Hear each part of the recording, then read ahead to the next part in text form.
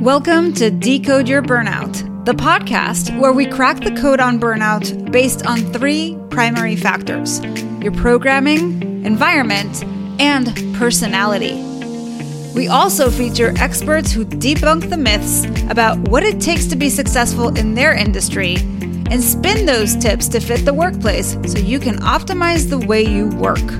I'm your host, Dr. Sharon Grossman, a psychologist turned coach, author, and burnout expert. If you're burned out and want to go from exhausted to extraordinary, book a free breakthrough session with me by going to bookachatwithsharon.com. And if you want to see how you're doing and what to focus on next, download the Burnout Checklist. You'll find the link in the show notes or go to bit.ly/checkyourburnout. Now let's get started.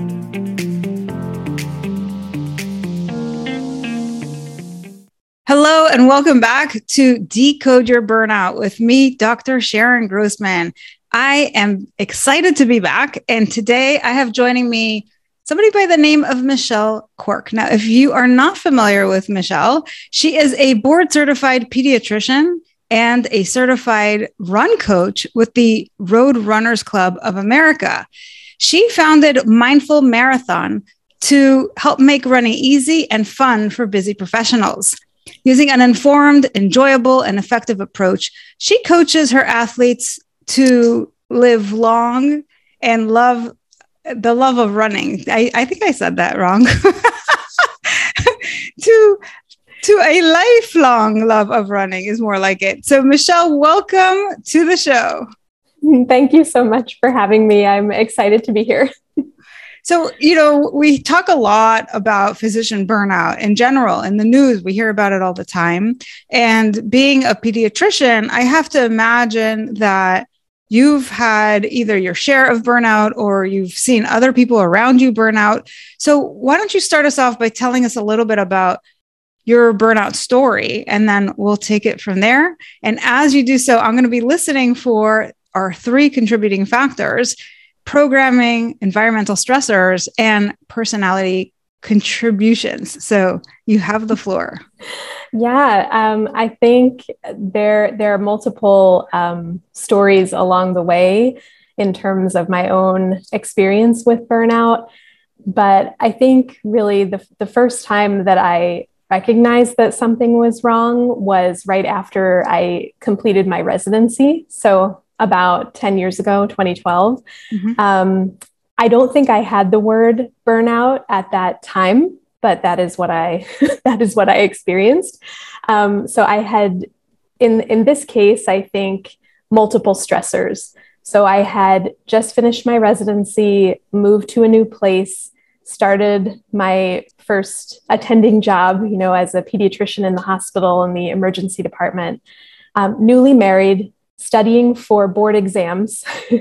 And if that was not enough, during that time, my dad was diagnosed with lung cancer. Oh my goodness. And so I was trying to juggle all of these things. And really, I describe it as I just didn't really know which way was up. Like I was functioning, I was going to work, I was coming home, but I was tired all the time. I just felt like no matter how much I was sleeping, I couldn't get enough rest. And that was really when I picked up running. Like I was never a runner before that. And as a kid, I wasn't much of an athlete. I really struggled to run. And at this time, I thought, here I am, preaching to my patients and families to take care of themselves and eat nutritious foods and exercise and manage their stress. And here I was not taking my own advice. And so that's really, there was a shift there that I realized. I may not have realized exactly what was going on in terms of burnout, but I knew that something needed to change and I couldn't really stay on this treadmill, if you will. And so I picked up running at that time and just started very slow, 5-10 minutes around the block. And running is what helped me kind of move past that. First of all, I love that little analogy of the treadmill. That's so perfect. So, wow. I mean, as I'm listening to this, I'm thinking, a lot of times when people come on the show or I hear about their burnout story, it's because they're pushing themselves so hard. They're taking so much on. And what's so unique about your story is it wasn't necessarily that you were taking so much on, but it was just all of life circumstances kind of coming together at the same time. And I think this is a really great reminder for people that when we have all of these kinds of things come crashing down all at the same time, and some of them were really good things, right? I mean, certainly it was stressful to get the cancer diagnosis and, maybe like having a good, your first job may have been a little stressful, but also exciting. I got to imagine. Yeah. But being newly married is exciting. Studying for the boards might be, it's kind of like a mixed bag, isn't it? So some of it's exciting, some of it's kind of stressful, but it's just that it's happening all at once. Yeah. Right. And so, I got to imagine having gone through that experience that you have some takeaways in terms of what would you do different, or what would you tell one of your patients now if they were telling you how stressed out they were because they've got all this stuff going on, all these balls in the air? What would you say now? Yeah, I think, this lends itself well to my first tip, which is creating space for yourself. And at that time, I did it, but I didn't know that's what I was doing intentionally. I wasn't doing it intentionally. I was creating those 5-10 minutes to run around my block. And I found that while I was out there, my head was pretty clear. I didn't think about much. I was just really in touch with nature and how I was feeling. And I think that's what helped me to continue to lace up my sneakers and keep going. And so I think being intentional about creating some space wherever you can. And, it may seem like, well, what's 5 or 10 minutes going to do? But that's what really set the habit. I was consistent with it.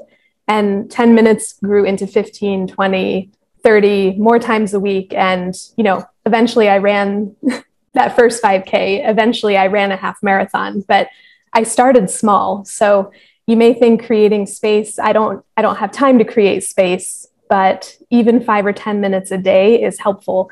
And you don't have to run, by the way. That was what it was for me, but maybe 5 or 10 minutes to meditate or just be alone with yourself, to be alone with your thoughts and kind of work through.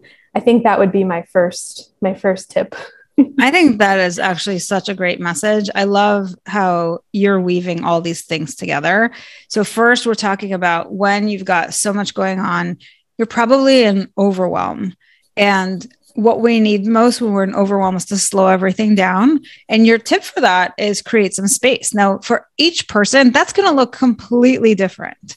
Right? For you, it was going around the block initially, and that's great. So there's that. But I also think the other piece of it that you're saying is that even when you are feeling so overwhelmed that you say to yourself, I don't have time to make space, that you can start really small, but as long as you're consistent, that will you'll start to reap the benefits of it. And then that will grow as you start to see more value in it. Right. And I think that's such an important thing to think about, is how when we're in the midst of chaos, it feels like we don't have time for the things that feel good, which makes no sense. Right. Like it makes absolutely no sense. Well, we don't do that right when we need it the most. And when we start to carve out a little bit of space for ourselves and we're like, oh my God, this feels amazing. Then all of a sudden you're like, I could probably find another 5 minutes and grow that 5-minute break into a 10-minute break. And isn't that amazing how as soon as we start to have that experience where this is valuable, I'm actually feeling better as a result of it, that we make the time that we didn't really have. Right. So I find all of that so fascinating. Yeah. I mean, if you had told me when I started running that eventually I would run a half marathon or a marathon or whatever, I would have just said you were crazy. And like, I didn't see myself doing those things. And I would have for sure said, I don't have time for that. I don't have time to do all of that training. But it's amazing along the way how, yeah, as I was consistent with it and I felt better, and then started, kind of reaching some goals that I never thought were possible for myself. I kept working at it, and yeah, I just worked up to it very slowly. It took years, but yeah, I've stuck with it ever since. Which is amazing. Now, it brings me back to, I was teaching a course on habit creation last year for my Priming Lab members. And what we were talking about is how identity is a big piece of these kinds of shifts. And so when you talk about how initially you would have said, oh, you're crazy that I'm going to do this, it's because it wasn't who you were at the time. So I think it's important, even if you don't want to run a marathon, and if we're going to use the running example, that you just maybe go for a 5-minute run. And then over time, you'll see how you feel. And what ends up happening is that we evolve as human beings. So the things that are really meaningful to us, we start to gravitate more towards. So if you're taking that 5-minute run and you're like, oh my God, actually, I could do more. Like I put on all this gear and my shoes and did all that for 5 minutes. Like I might as well go for at least 10 minutes. And then it just starts to grow from there. And I think that's true, whether it's running, whether it's meditation, any of these self-care habits, whatever works for you. And that's what I love, that even in your tip of create space, you're leaving space for us to decide how to fill in the blank. Yeah, exactly. It's very individual and personalized to you and your life and your circumstances. Amazing. And I think in the same way that that I didn't see myself as a runner or a marathoner, I also never would have seen myself as a run coach either. So that came later, but you talk about the identity shift, and that I mean that really comes up for me, because when I first started running, I never would have thought I would be coaching others to do it. So is that what you do now full time, or is it like a side gig? Yeah, it's a side gig. So I'm a primary care pediatrician, 3 to 4 days a week, depends on the week. And then I have my run coaching business as well. So and do you find that the people who gravitate towards your coaching happen to be other pediatricians, or not necessarily? Not necessarily. I do coach a lot of physicians, but I say busy professionals because I've had lawyers, therapists, teachers, men as well. I'm mostly women, but I've coached men as well. That is so phenomenal. All right. So that was your first tip. Tell us, what is tip number 2? Okay. Tip number 2 is get a coach. And with this tip, I would say, coach, I use the term a little bit loosely. Like that could be a friend, someone you can share what you're going through.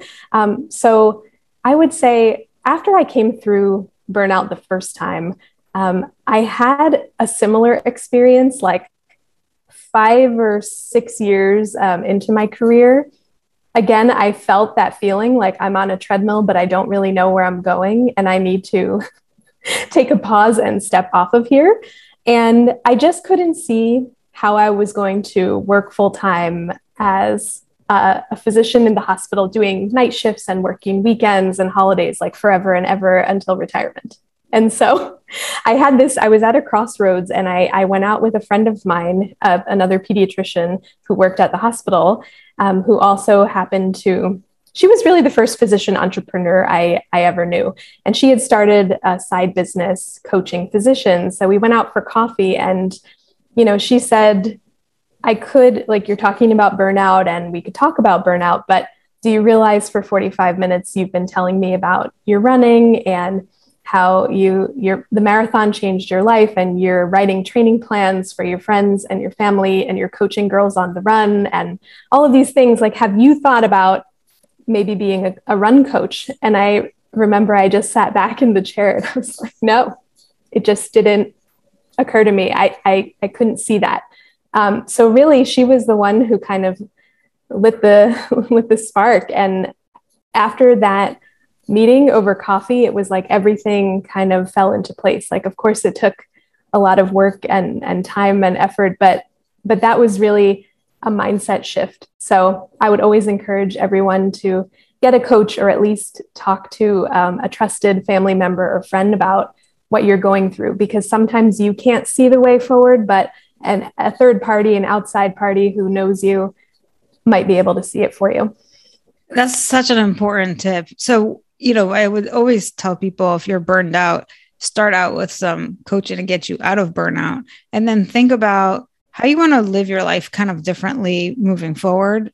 And, a lot of times people will switch careers and then they want somebody to help them with the career shift. So a business coach might be a good place to go from there. But a lot of times people want to stay in their career, and maybe it's just about building a side hustle, or even just a life coach, somebody can help them with their life in general. And it's always good to have that outside perspective, somebody who can see the blind spots that you can't see, because it does accelerate your progress and it gets you to places that you would have never gotten on your own. Yeah, for sure. And I think that was really it when we had coffee. Like, she really found the blind spot right off, right at the beginning.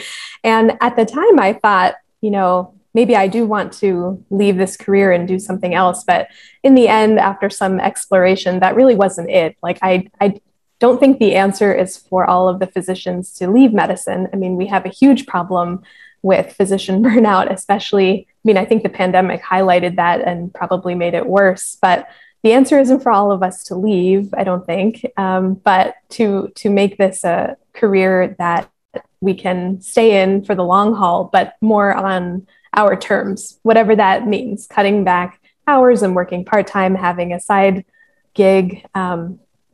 Whatever that means, but I'm trying to find my way.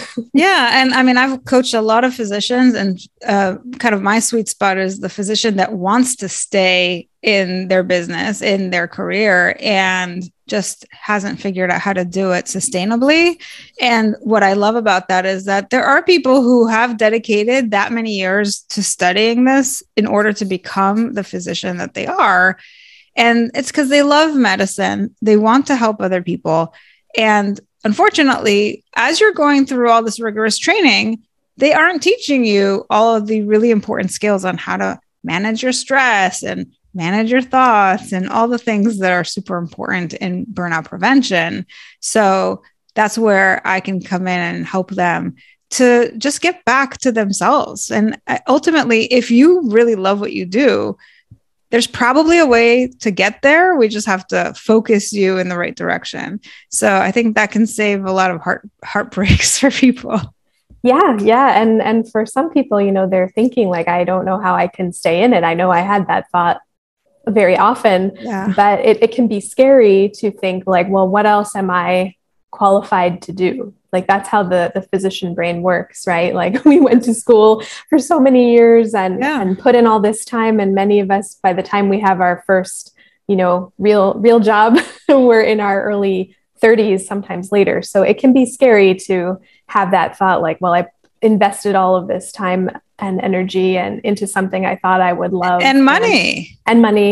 Yeah. Talk about all the student debts that you have to repay, right? Yeah. So it's like you've put all of your eggs in this basket. Yes. You've gone all in, and a lot of you really want to stay in it. So we just have to help you figure that out, how to do that. Yes, exactly. 100%. Yeah. That's why I love what you do. And I love what you do. So it's so great. So you're basically telling people that they need to find something that works for them to create that space, and then hire some coach or talk to somebody who knows them to help them see what they don't see. And what's your third tip? The third tip is schedule time off. And I think, so I've always been a person who loves travel and trips. And so for me, the pandemic was especially tough at the beginning because we were grounded for a little while and I couldn't go on, trips and travel. And so when I think about scheduling time off, I still took breaks, even though we weren't traveling anywhere. And I think that's been important for me, at least with my clinical role, to take scheduled breaks from there. So to make sure that I'm using my vacation time, like I know there are lots of people who want to save up their vacation time, and lots of people have many hours in the bank. And I would encourage you to maybe use some of those hours, like really schedule some breaks, whether that's a long weekend or a week off every couple of months, but just so that you have that time to look forward to. And you don't necessarily have to go anywhere, but just take a break and do something good for you that you enjoy doing, and that gets you maybe off of whatever that treadmill is for a set period of time that you can, you have it to look forward to. That's been a game changer for me. So I have to ask, because when I work with executives in particular, they're the kind of people who don't want to step away because they're worried about, they work in such aggressive environments where like the emails don't stop and like everything just keeps coming up. And so people are afraid if I leave, it's going to pile up. I'm going to be drowning when I get back. I might as well just stay. I'm curious, what is it like from your perspective for physicians, and why are they accumulating all of those hours in the bank and not taking that break for themselves? Is it, I got to, if you have patients, somebody's going to look after your patients while you're gone. Mm-hmm. What is getting in the way for physicians? Yeah, I think I feel very lucky that I'm in a big group. So it is, like there are people holding down the fort while I'm away, and we, take over for each other when people are out. So we have a team system where, patients calling in or, medications needing refilled, like all of these things are given to the team that you're on. So you can take time off. I understand about coming back to a mountain of paperwork that does happen. But I do feel like the emergency type things are taken care of by my colleagues.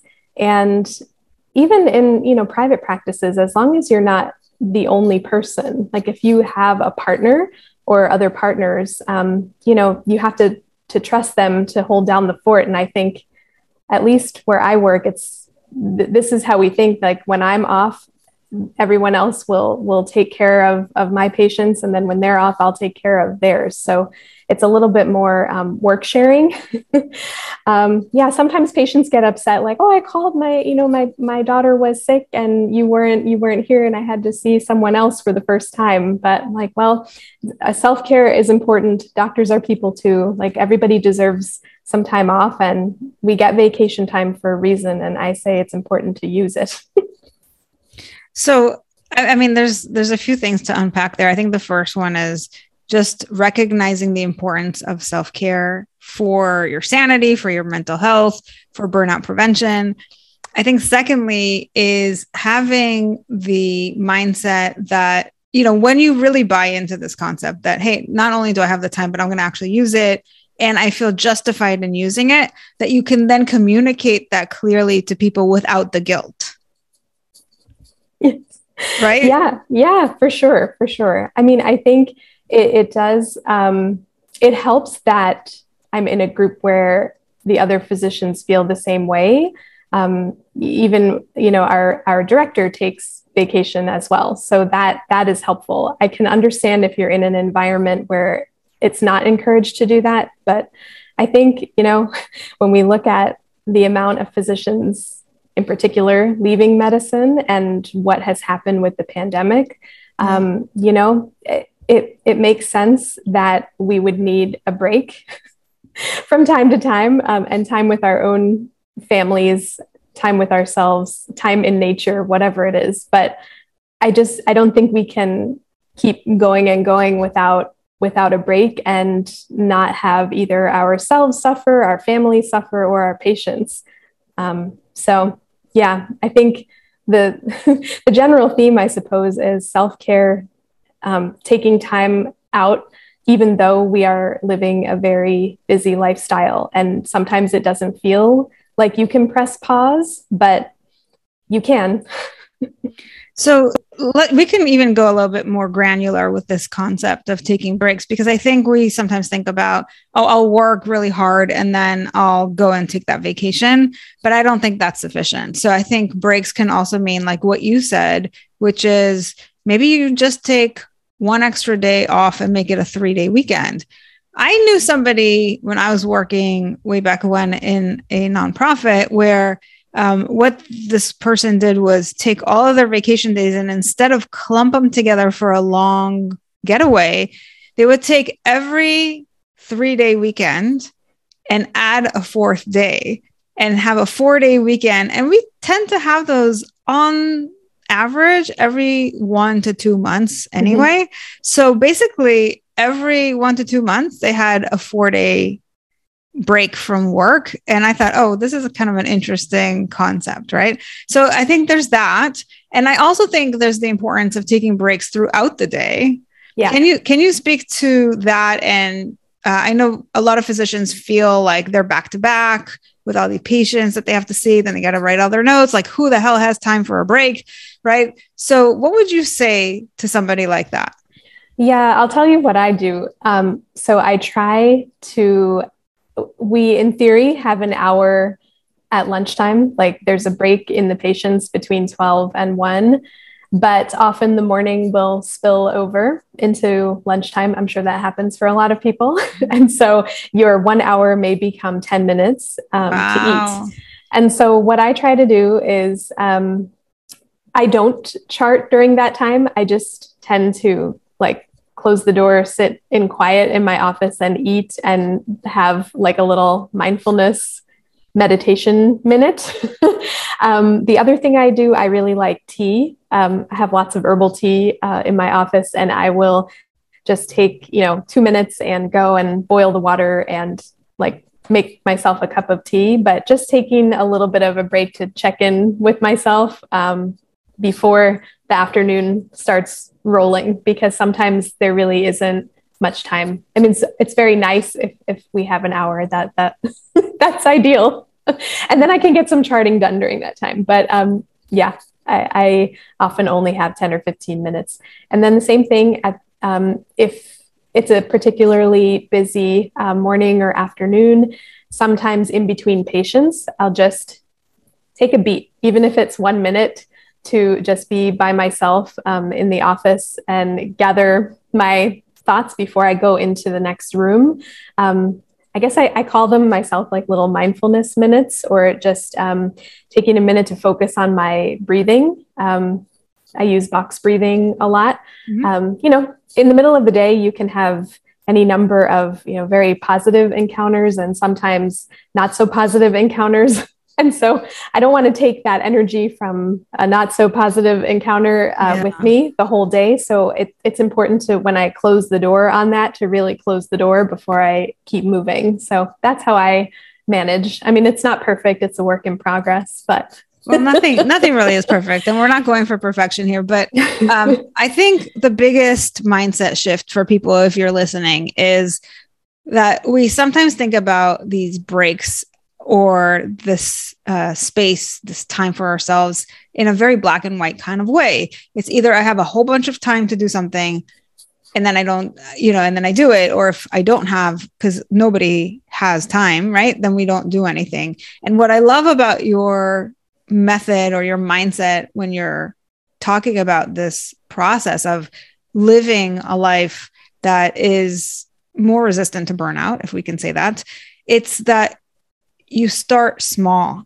and you literally will take 1 minute, if that's all you have, and maximize that minute so that it at least gives you a mini reset. And if you do that, even a couple of times a day, it makes a difference compared to not taking those minute here, minute there, all of 2 minutes, like total, to reset yourself, right? So I love the idea of start small, work with what you got, build on it from there as you progress. And it's even when you talk about creating space, I think it's like in your mind, you have to create the mental space that you can do this stuff, even if you start like with one step forward.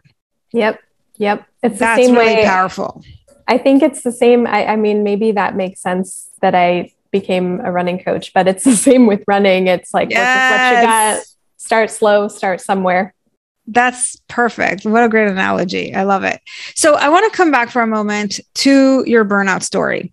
So you are, you're at least the first one that you shared with us is it's after residency. You've got all of these environmental stressors, but I'm really curious, how did you show up? Usually when people share their burnout story, they talk about how they really pushed themselves or they were stuck in all this negativity or they had compassion fatigue or some version of that helps us to kind of see how they were engaging with their environment. And I'm curious, as you graduated, you started your first job, you moved, you got married, you had all these things happen. Where were you in all that? The best I could describe it, I felt like I was in a fog. Like I just felt tired all the time. Like I had no energy. And I thought, well, I finished my residency and we didn't get much sleep, but I thought at some point it would get better. But I still just felt tired. Like I really was not, I don't think I was really doing any of the things that I shared in terms of tips for everyone else, but I didn't have time set aside for myself. I wasn't exercising. I didn't have a regular sleep schedule. Part of that was the job and like switching back and forth from day shifts to night shifts. So I'm sure that didn't help, but the whole period of time is a bit of a fog for me. But then you said you had some other burnout episodes. Were they kind of similar or was there something different going on there? Yeah, I think I would describe that as a feeling of general like discontent at work, like feeling like an example would be I remember standing, in the back of the emergency department, like before or after my shift, and just kind of standing there like, I can't keep doing this. Like, I don't really want to be doing this anymore. So why am I still doing this? And how can I was just like questioning myself, how can I move forward? Like, I couldn't see longevity in the career, at least in the situation that I was in. And that happened, multiple times over the years. And I guess I feel like it was an undercurrent, if that makes sense. Like I was functioning, I was showing up to work and doing my job, but I was not thrilled about it. Yeah. Well, just from listening to you talk and how you manage yourself, I'm really struck by it appears like you have quite a high EQ to be able to manage in this way and also just not beat yourself up, which I think a lot of people do, which contributes tremendously to stress and burnout. So it sounds like you have a pretty good relationship with yourself, if we should put it that way. Yeah. And I think that is probably part of your big secret on how you can potentially avoid burnout. And I think that's also to say that even when EQ is high and you're managing well and you're not beating yourself up, that burnout can still happen when you feel like it's a bad fit with your place of work, which it sounds like something was going on there where you lost that sense of fulfillment or meaning. And what I love as you're describing this is that you have so much self-awareness. You're asking yourself the right questions. You're kind of coaching yourself as you go through your journey, which helps you to make the right kind of change at the right time as you need it. Yeah. Yeah. I think in terms of being hard on myself, really the one thing I would say is that I would wish that I did something, that I would make a change sooner than I did. Mm-hmm. But looking back, especially with that first period of time, there was so much going on and it really took a long time to kind of sort through that. So I'm not sure I could have made the changes any earlier, but everything happens in its own time, but eventually I got there. And I think for me, the important thing is that I think this other side of my life, that there are multiple things. I'm not just a physician. Like that is that is my job. But I have all of these other things also. And I think just recognizing that and cultivating all of the other things has helped me to stay in it. Well, I think, Michelle, your message is really a breath of fresh air. So I appreciate you sharing your message here on the show. And where are you located if people want to coach with you for running? Yeah, so I'm in Philadelphia, but I do most of my coaching virtually. So I have people all over the US. So how does that work? How do people coach like running? Like they don't have to actually run with you. How does that work? Right. Yeah. So I have one-on-one clients, and I write customized training plans and do personalized coaching with them. So we do coaching calls, and then I write them a training plan. And then I have a group program for newer runners, more beginner runners, called Ready, Set, Run. And same thing, we meet on Zoom and do it that way. For my local people, I'm always happy to meet up for a run, but the majority of my people are not local. So it's kind of like if you were to go to a dietitian and they would make you a meal plan, and then you go and create all of the meals and you report back. And that's what I'm hearing you say is you apply that sort of a model for running, which is cool because then if you're listening to this and you don't live in the area, you can still work with Michelle. So Michelle, tell us where we can find you. Yeah, I think the best place is probably the website, which is mindful-marathon.com. And I'm on Instagram at mindful.marathon, and I'm on Facebook as myself, Michelle Quirk. But the best place is the website, and you can find out information about the next group or one-on-one coaching. And there are some freebies there if you are interested in getting started to run, or if you haven't run in a long time, there is a workshop and a training plan on there. Very, very cool. Now, before we wrap up, I have one final question for you. Typically, one of the things that we talk about here is your programming. And usually when we talk about your programming, it's the thing that has contributed to people's burnout. And I have to imagine that in your case, there is some sort of programming that has allowed you to be as resilient as you are. What would you say that might be? Oh my. I've always been a very positive person and able to see the positive in some pretty crappy situations. So I'm not sure if that's what it is in terms of resilience, but yeah. And where did that come from? I mean, did you see your parents model that, or how did you end up with this mindset? I think maybe from my dad.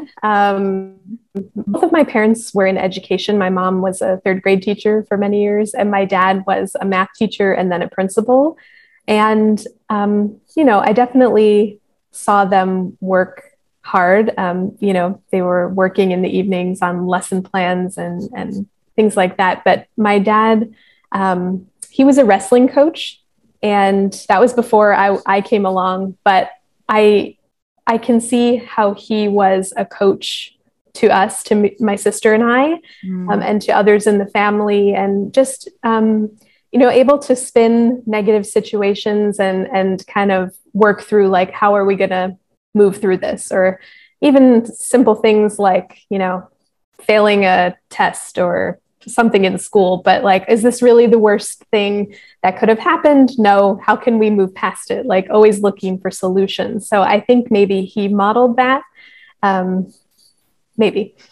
Yeah. Well, I think, one of your tips was to work with the coach, and how lucky for you to be able to actually grow up with a coach. So that's actually very, very cool.